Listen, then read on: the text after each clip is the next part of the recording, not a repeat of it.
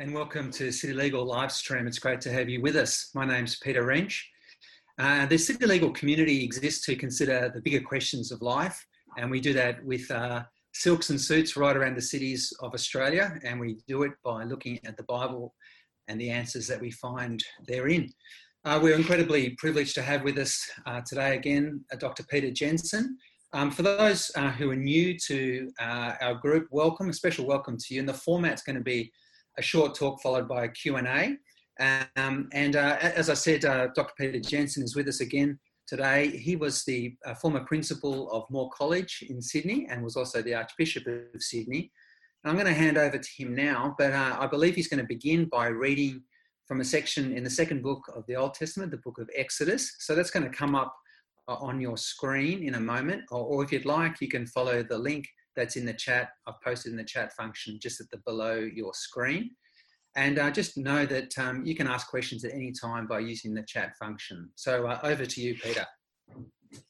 Well, thanks very much, Peter. And I'm going to pray first because I found this a very difficult passage this week. And I think we need help. So let me pray.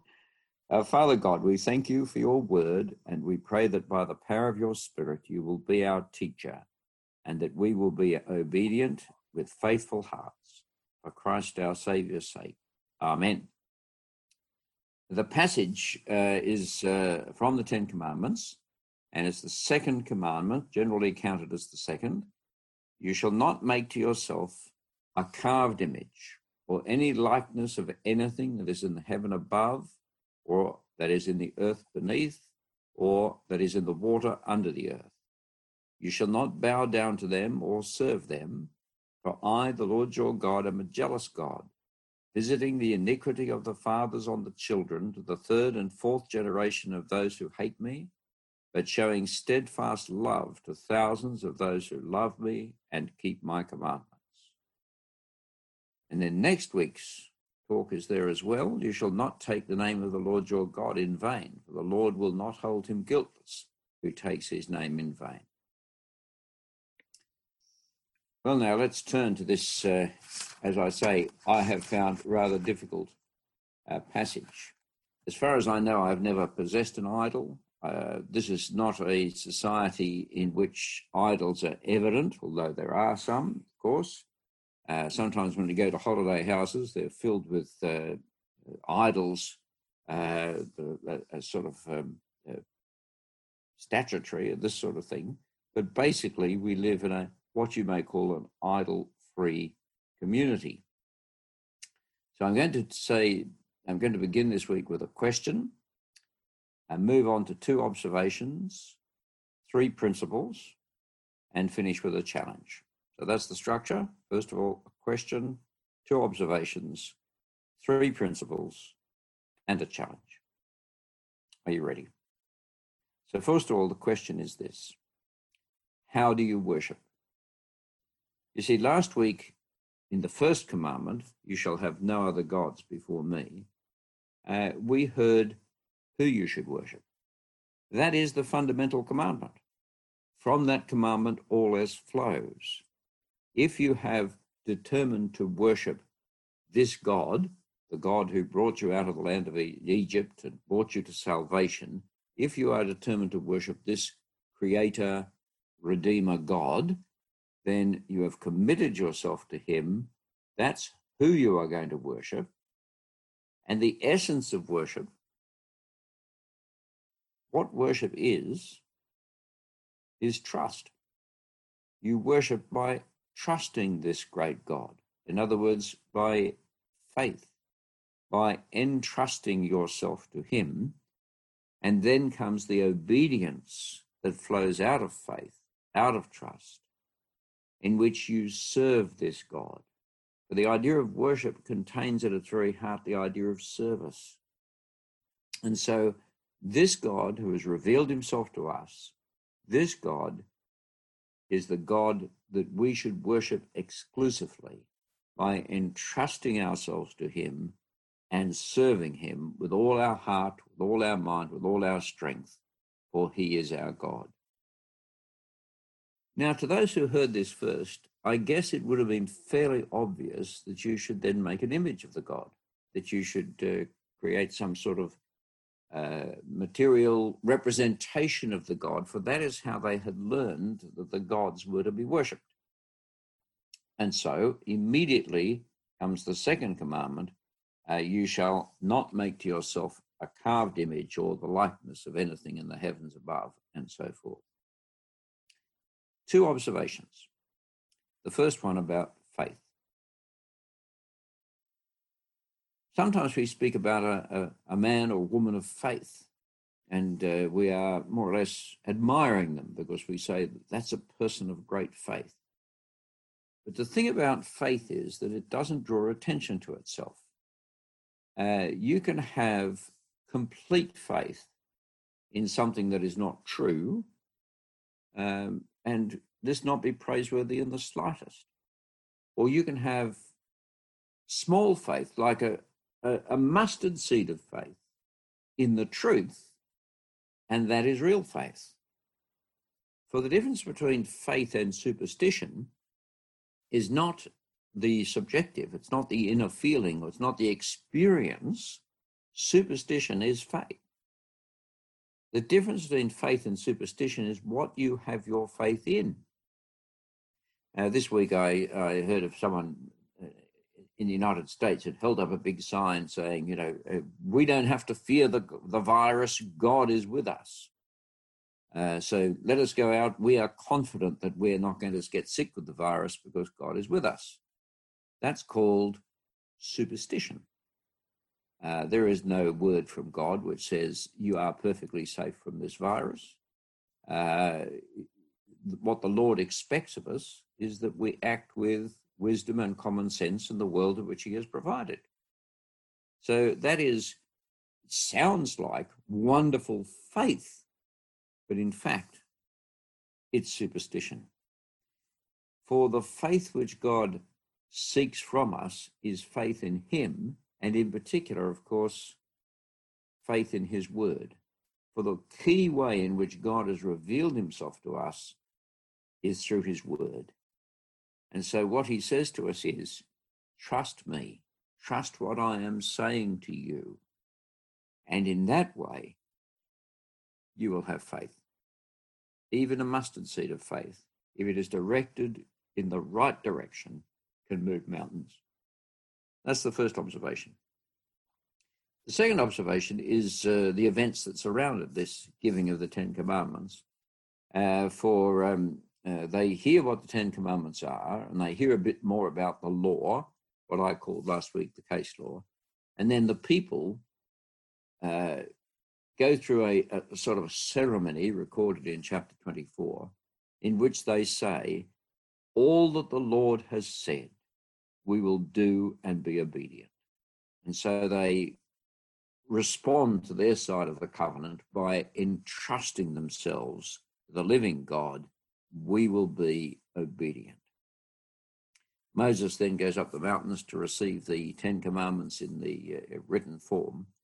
And while he is away, as you no doubt aware, the people get tired of his absence and demand from the high priest that he creates an idol.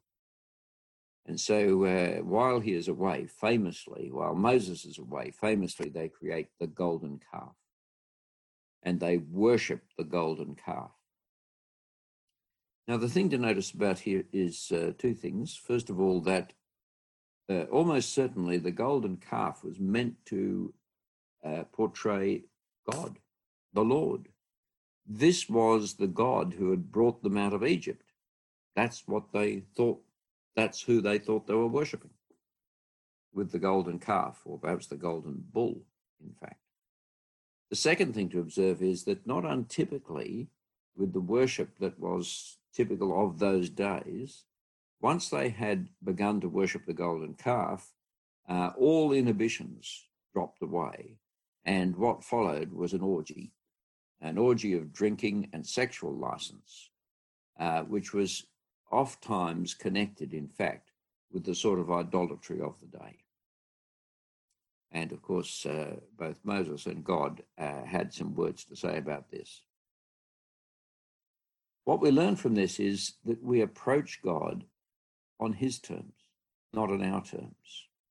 Our business is not to invent ways to approach God out of the imagination of our own hearts. Imagination, interestingly. We don't approach God on our terms, but on his terms. Thank you very much. This makes sense because he is God. As I heard once, two clergy talking from different denominations, and one said to the other, you worship God in your way, and I'll worship him in his, which I think is a rather neat way of putting the point. For that is our business, not to worship God in our way, but to worship God in his way. One question: how to worship? Two observations.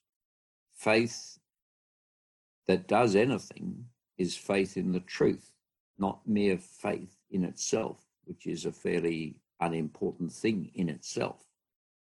And then the failure of the people immediately upon receiving the commandments, and particularly their failure in regard to how they shall worship this God by the creation of the golden calf. Now, having said that, I'm now going to come to what you may call what I've called three principles of operation here. And they are as follows. As we unpack this commandment, we see, first of all, no portraits. I've used the word portrait because it begins with P, and all three things begin with P, and it was the best one I could come up with. No portraiture of God. God forbids all attempts to portray him. God is one. Unlike the gods of the nations, they believed in many, many, many gods. He revealed himself as the one true God. They believed in the gods of the natural forces. He revealed himself as the creator of all natural forces. They believed in a world divided up between the gods. They believed in a world in which you could trespass into the territory of another god. They believed in a world in which the gods fought with each other. They believed in a world, indeed, a world which was a world of fear, for you could never be sure which god you were offending or which person you were offending, and he may use the gods against you. This is a world of fear. God reveals himself as the one God. In place of the many competing wills, we are dealing with one will, one person who rules the world. Instead of continually asking ourselves, why did that happen? Was it that I had offended this God? Why did that happen? Has someone put a spell on me? We come to the extraordinary situation of saying, no, we're only dealing with one person, one God, and one will. We may not know why he has willed this to happen, but we do know that it is according to his will, and he is a good God. This revelation in itself is gospel. This revelation itself is one of the most startling, original, extraordinary things that humankind has ever come up with, except that we didn't come up with it. It was revealed to us. And it makes, where it triumphs, it makes a huge difference. It actually paves the way, as I think I may have mentioned last week, for the world in which we live, in the world of science, and the world in which we are not fearful. So he forbids all portraits of himself because you cannot make a portrait of such a God. And any portrait that you make of such a God is bound to be thoroughly misleading. You cannot represent him as a picture. You cannot represent him as a statue. To do so would be to put him into that form when he is spirit, when he is without form. And so he says, don't look to statues or pictures of me. Listen to my words. That is the way in which we will relate to each other. No portraits. Now, it doesn't mean that all portraiture, all statues are banned. He is talking here particularly in regard to worship. You shall not make to yourself any carved image. You shall not bow down to them or worship them. Later on, there's God tells them to make a bronze snake. Later on, he endorses the construction of cherubim. Later on, there are pomegranates portrayed on various. It is not that there is to be no art. It is to be that there is no portraiture of God which you use in worship. That, I think, is the way that this commandment goes. First of all, then, no portrait. Second, no presence. For what were these idols? People actually made the idol. Did they think they were making their own God? No. As far as I can understand, the idols were means, shall we say, of communication. You made an idol, and it was an invitation to one of the gods, the god of thunderstorms, for example, to come and dwell within the idol so that you may communicate. Not dwell all the time in the idol, but become a presence with this, so that you may be in the presence of this God through the form which has been created for this God. It would become a center of worship. And of course, being that which is inhabited by the God, it will become something precious, something really significant, something that you may not touch easily, something in the presence of whom you bow down. And so the idols of the nations were means by which they believed they could come into the very presence of the God that they were talking about. Of course, there were many gods, but the God that they were talking about, he would present himself within this form. And therefore, they would be in the presence of God. To which God says, you are always in my presence. I am always in your presence. Listen to me. Trust me. Do my will. And in this way, you will truly worship the living God. It's a revolution. Extraordinary moment. No portrait, no presence. And then finally, no power. For the idols of the nations were regarded as a source of power. The actual idol itself, inhabited by that spirit, connected to the spirits around you, was a way in which, if you could worship the idol, perhaps give the idol incense, give the idol food, speak to the idol, if you could do these things, then this would bring your chaotic world into some sort of order. Not total, because no idol, no God had complete control, but some way of accessing power. Hence, if you could think about it, it comes down to us. I said we're not so familiar with this world, at least not here. If you go to other parts of the world, they're very familiar. But I remember being in a taxi once, and I was struck by the way the man drove, which was extraordinarily careless. And then I realized that hanging from the mirror, there was a lucky charm. And I thought, yes, this guy is driving like this because he trusts the lucky charm. He's got a talisman there. He's got a charm. And you may know that for many people, possession of an object, possession of something which they touch and feel perhaps, possession of something that they really want to have with them, gives them that sense of power, that sense of being able to ward off the evil of this world and be able to live in a world of chaos. You've probably come across this in one way or another, that people do believe in luck, they do believe in charms, they do believe in talismans. Of course, the God whom we are talking about here is the God of whose will rules the world.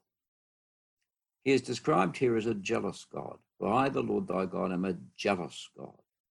Jealousy is not a virtue that we think much of these days as a virtue, but the word he is speaking of here, the jealousy of God, is the jealousy of husband, a wife, a jealousy for their relationship. God, in this moment, is entering into this special relationship with this people. He wishes them to worship him alone, for he is the true God. By bringing the golden calf in, they were betraying the marriage between God and his people. Frequently in both Old and New Testament, the relationship between God and his people is portrayed as marriage. And the idea of jealousy, the original idea of jealousy, is that anger that you legitimately feel when your marriage is betrayed. When some intruder comes into your marriage. And God said, I am a jealous God. I am jealous for you and jealous for this relationship. And if you do break this law, then the consequences will be known down through the generations. Now, he's not saying here that every generation will therefore bear the consequences of the breach of the first and innocent people will suffer. He denies that, Ezekiel chapter 18. But nonetheless, it is true, isn't it, that when you make decisions, it impacts the generations that follow. And when you make your decision against God, you will, humanly speaking, impact the generations that follow. But he says remarkably 2 or 3 generations where the contrast is between his justice and his mercy, if you like, where thousands of generations. His mercy is like an ocean. His love is unbounding. Yes, there will be consequences, but also remember the grace of God and the way in which he draws people into his own fellowship. And so I come to the challenge, which is about you and me. In the New Testament, in Ephesians chapter 5, verse 5, it says to eschew idolatry, which is covetousness, which is an extraordinary translation of the idea of idolatry. Ezekiel at one point speaks about the idols of the heart. In other words, yes, there are the idols which are actually can be lifted and placed and so forth and so on. But more significant than that are the idols that possess the heart of man.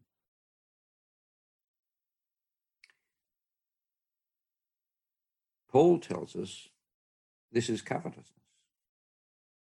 And he likens it to greed and to lust, those overpowering emotions, if you like, those overpowering experiences that we have, which are our way of trying to control the world around us and exploit it for our own advantage.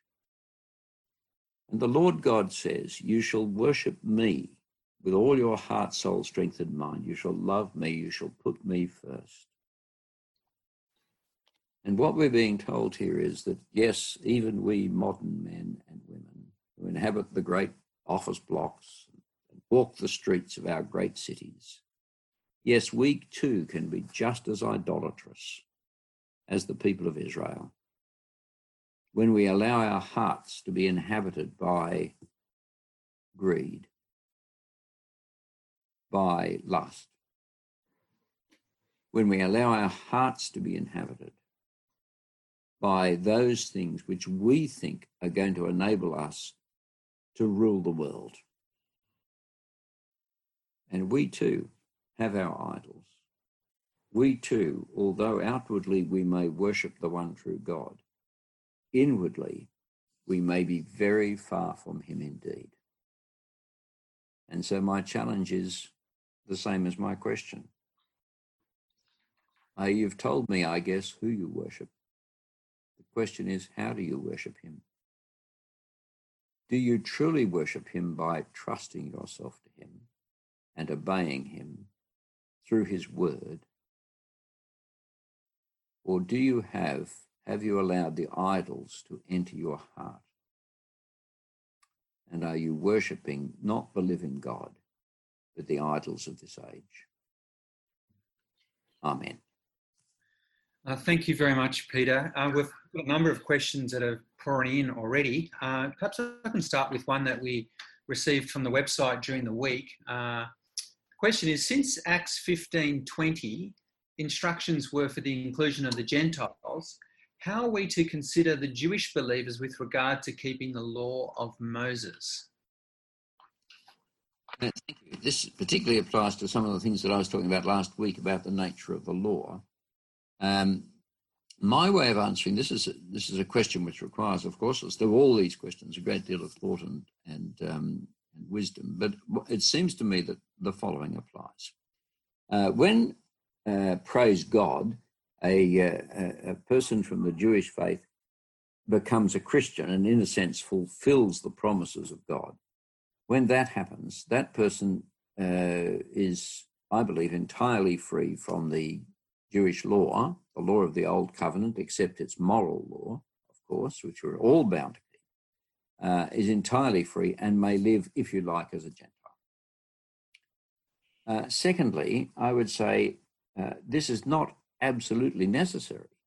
And indeed, there may well be elements of that Jewish cultural inheritance founded in Old Testament scripture, which it's perfectly right for a Jewish believer to continue on with, should they so wish, and particularly as it will help keep them related to other Jewish believers.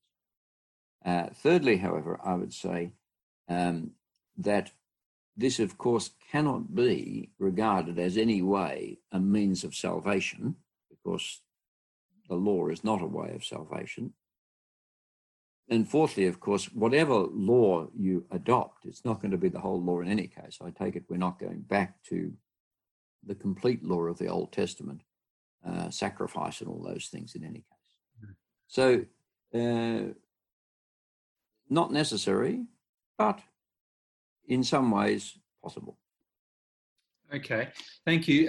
Peter, I've got one question here, and before I hand over to you, because I think you've got a number of questions on your screen. Question here is, should we make any... You don't have any questions? Okay, well, I've got a number here that I can... Thank you. To you. We'll start with this one. Why do you think this commandment is so long compared to the rest of the commandments? Yes, because of its sheer importance. I read a lot of books on this during the week. And one of the best articles I read on this pointed out how the battle against idolatry dominates almost every page of the Old Testament and the New, for that matter. But it was the battle of all battles because idolatry is so endemic to human nature, but it was also these outward forms of idolatry were so much the natural way of people everywhere to do things, that to break this, it was almost unthinkable for people to be able to do it. And so I think the reason why this command, I love the first commandment, it's so fundamental. But the second commandment is artillery aimed at the greatest enemy. Okay, thank you. We've got a question here about the incarnation. What impact does the incarnation have on God's command not to worship an image? A follow-up, hasn't he now provided an image of himself in Jesus? Yes. Now, you need to go back further, because you can say, hasn't he provided an image himself in you? Well, we are all made in the image of God. Now, in Genesis 1, where this word is used, the image of God is used, the idea there is that we are in the image of God, not in the sense of looking like God, but rather in the function that we perform, namely of ruling the world. We've been set up under God and under the word of God to rule this world and to take care of it, etc., etc. Jesus, Colossians chapter 1, verse 15, is the image of God. Now, it doesn't mean that he looks like God, so to speak. I sometimes wonder, but we shouldn't wonder what Jesus actually looked like. He might have been 5'2", excuse me, using the old terms, but, you know, he might have been a midget and he may have had bad teeth. We don't know. He may have stared out like I do, wondering what was out there. Who knows what Jesus actually looked like? Nobody does. Interesting, isn't it? We are given no description of the physical appearance of Jesus at all. But we are told that he is the image of God, that he is God's king. For image carries with it the connotation of royalty, of regal, of the king, of the one who rules. And so he is the image of God in the sense that he is now the one who is the king of God's kingdom. That other phrase in Colossians 1 tells the same story, doesn't it? He is the Son of God. He is the firstborn of God's creation. Doesn't mean he was created in the sense that he's not a God, but the firstborn, i.e., he is the prince. He is the royalty in over God's creation. Okay, thank you. There's another question here talking about our supposedly secular / scientific age. Why are we seeing a return to idolatry, superstition, paganism? Perhaps you might be talking about that a little bit next week, but what are your thoughts there? I hadn't thought of that for next week. Thank you, Pete. Yes, I think the answer is atheism. Well, not the answer, but it is an answer. When we've had the gospel of atheism poured into our ears for the last 25 years by you know who and others, they had an atheist convention in Melbourne a few years ago. They got 3,000 people at it. At the same time, Church Missionary Society was having a convention at Katoomba with 3,000 people, but that wasn't reported in the Sydney Morning Herald. It's odd, isn't it? Is that surprising? Once atheism captures the upper middle class, which is where it's most successful with school teachers, and well, that's not upper middle, but anyhow, with the sort of humanistic doctors and teachers and that sort of thing. Once atheism succeeds amongst that sort of clan, they succeed in denigrating Christianity. Once you have denigrated Christianity, people are not going to be content with atheism. People are born religious. They want to have something else. And so they will invent their own gods. So it is inevitable that once atheism has any success at all, and once Christianity is treated like as if it was completely wrong and so forth, the vacuum will be filled with spirituality and with paganism.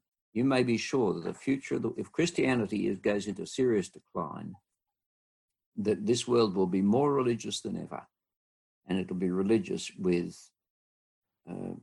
paganism. Well, we've got time for one more question, and there's a question here that relates to the latter part of your talk. Is there an equivalence between physical statue idols and intangible idols, that is money, sex, power? Yes, the latter is even more powerful, I think. And it is interesting, isn't it, how frequently the idolatry of the old, and Romans chapter 1, where the apostle says they suppress the knowledge of the true God and they give themselves to idols, and then flowing out of that is this great long collection of human sinfulness that comes out of it, as the idol worship does not satisfy the longings of the heart. It is a world of fear, anxiety, and apprehension, and in which people give themselves to experiences in which they try to control their world and to be in charge themselves. So the actual danger of idolatry is what Ezekiel said, the idols of the heart, the inward idols to which we are all prey. Now, that can be actually in forms of worship in church, for that matter. I mean, it's very interesting. Some of the things we do in church may not bear scrutiny sometimes as to why we're doing it and what we're doing. It too can be superstitious. Well, thank you very much, Peter. Well, thank you everyone for joining us again this morning. We look forward to hearing Peter again next week, speaking about God versus magic. So join us at the same time, at the same place.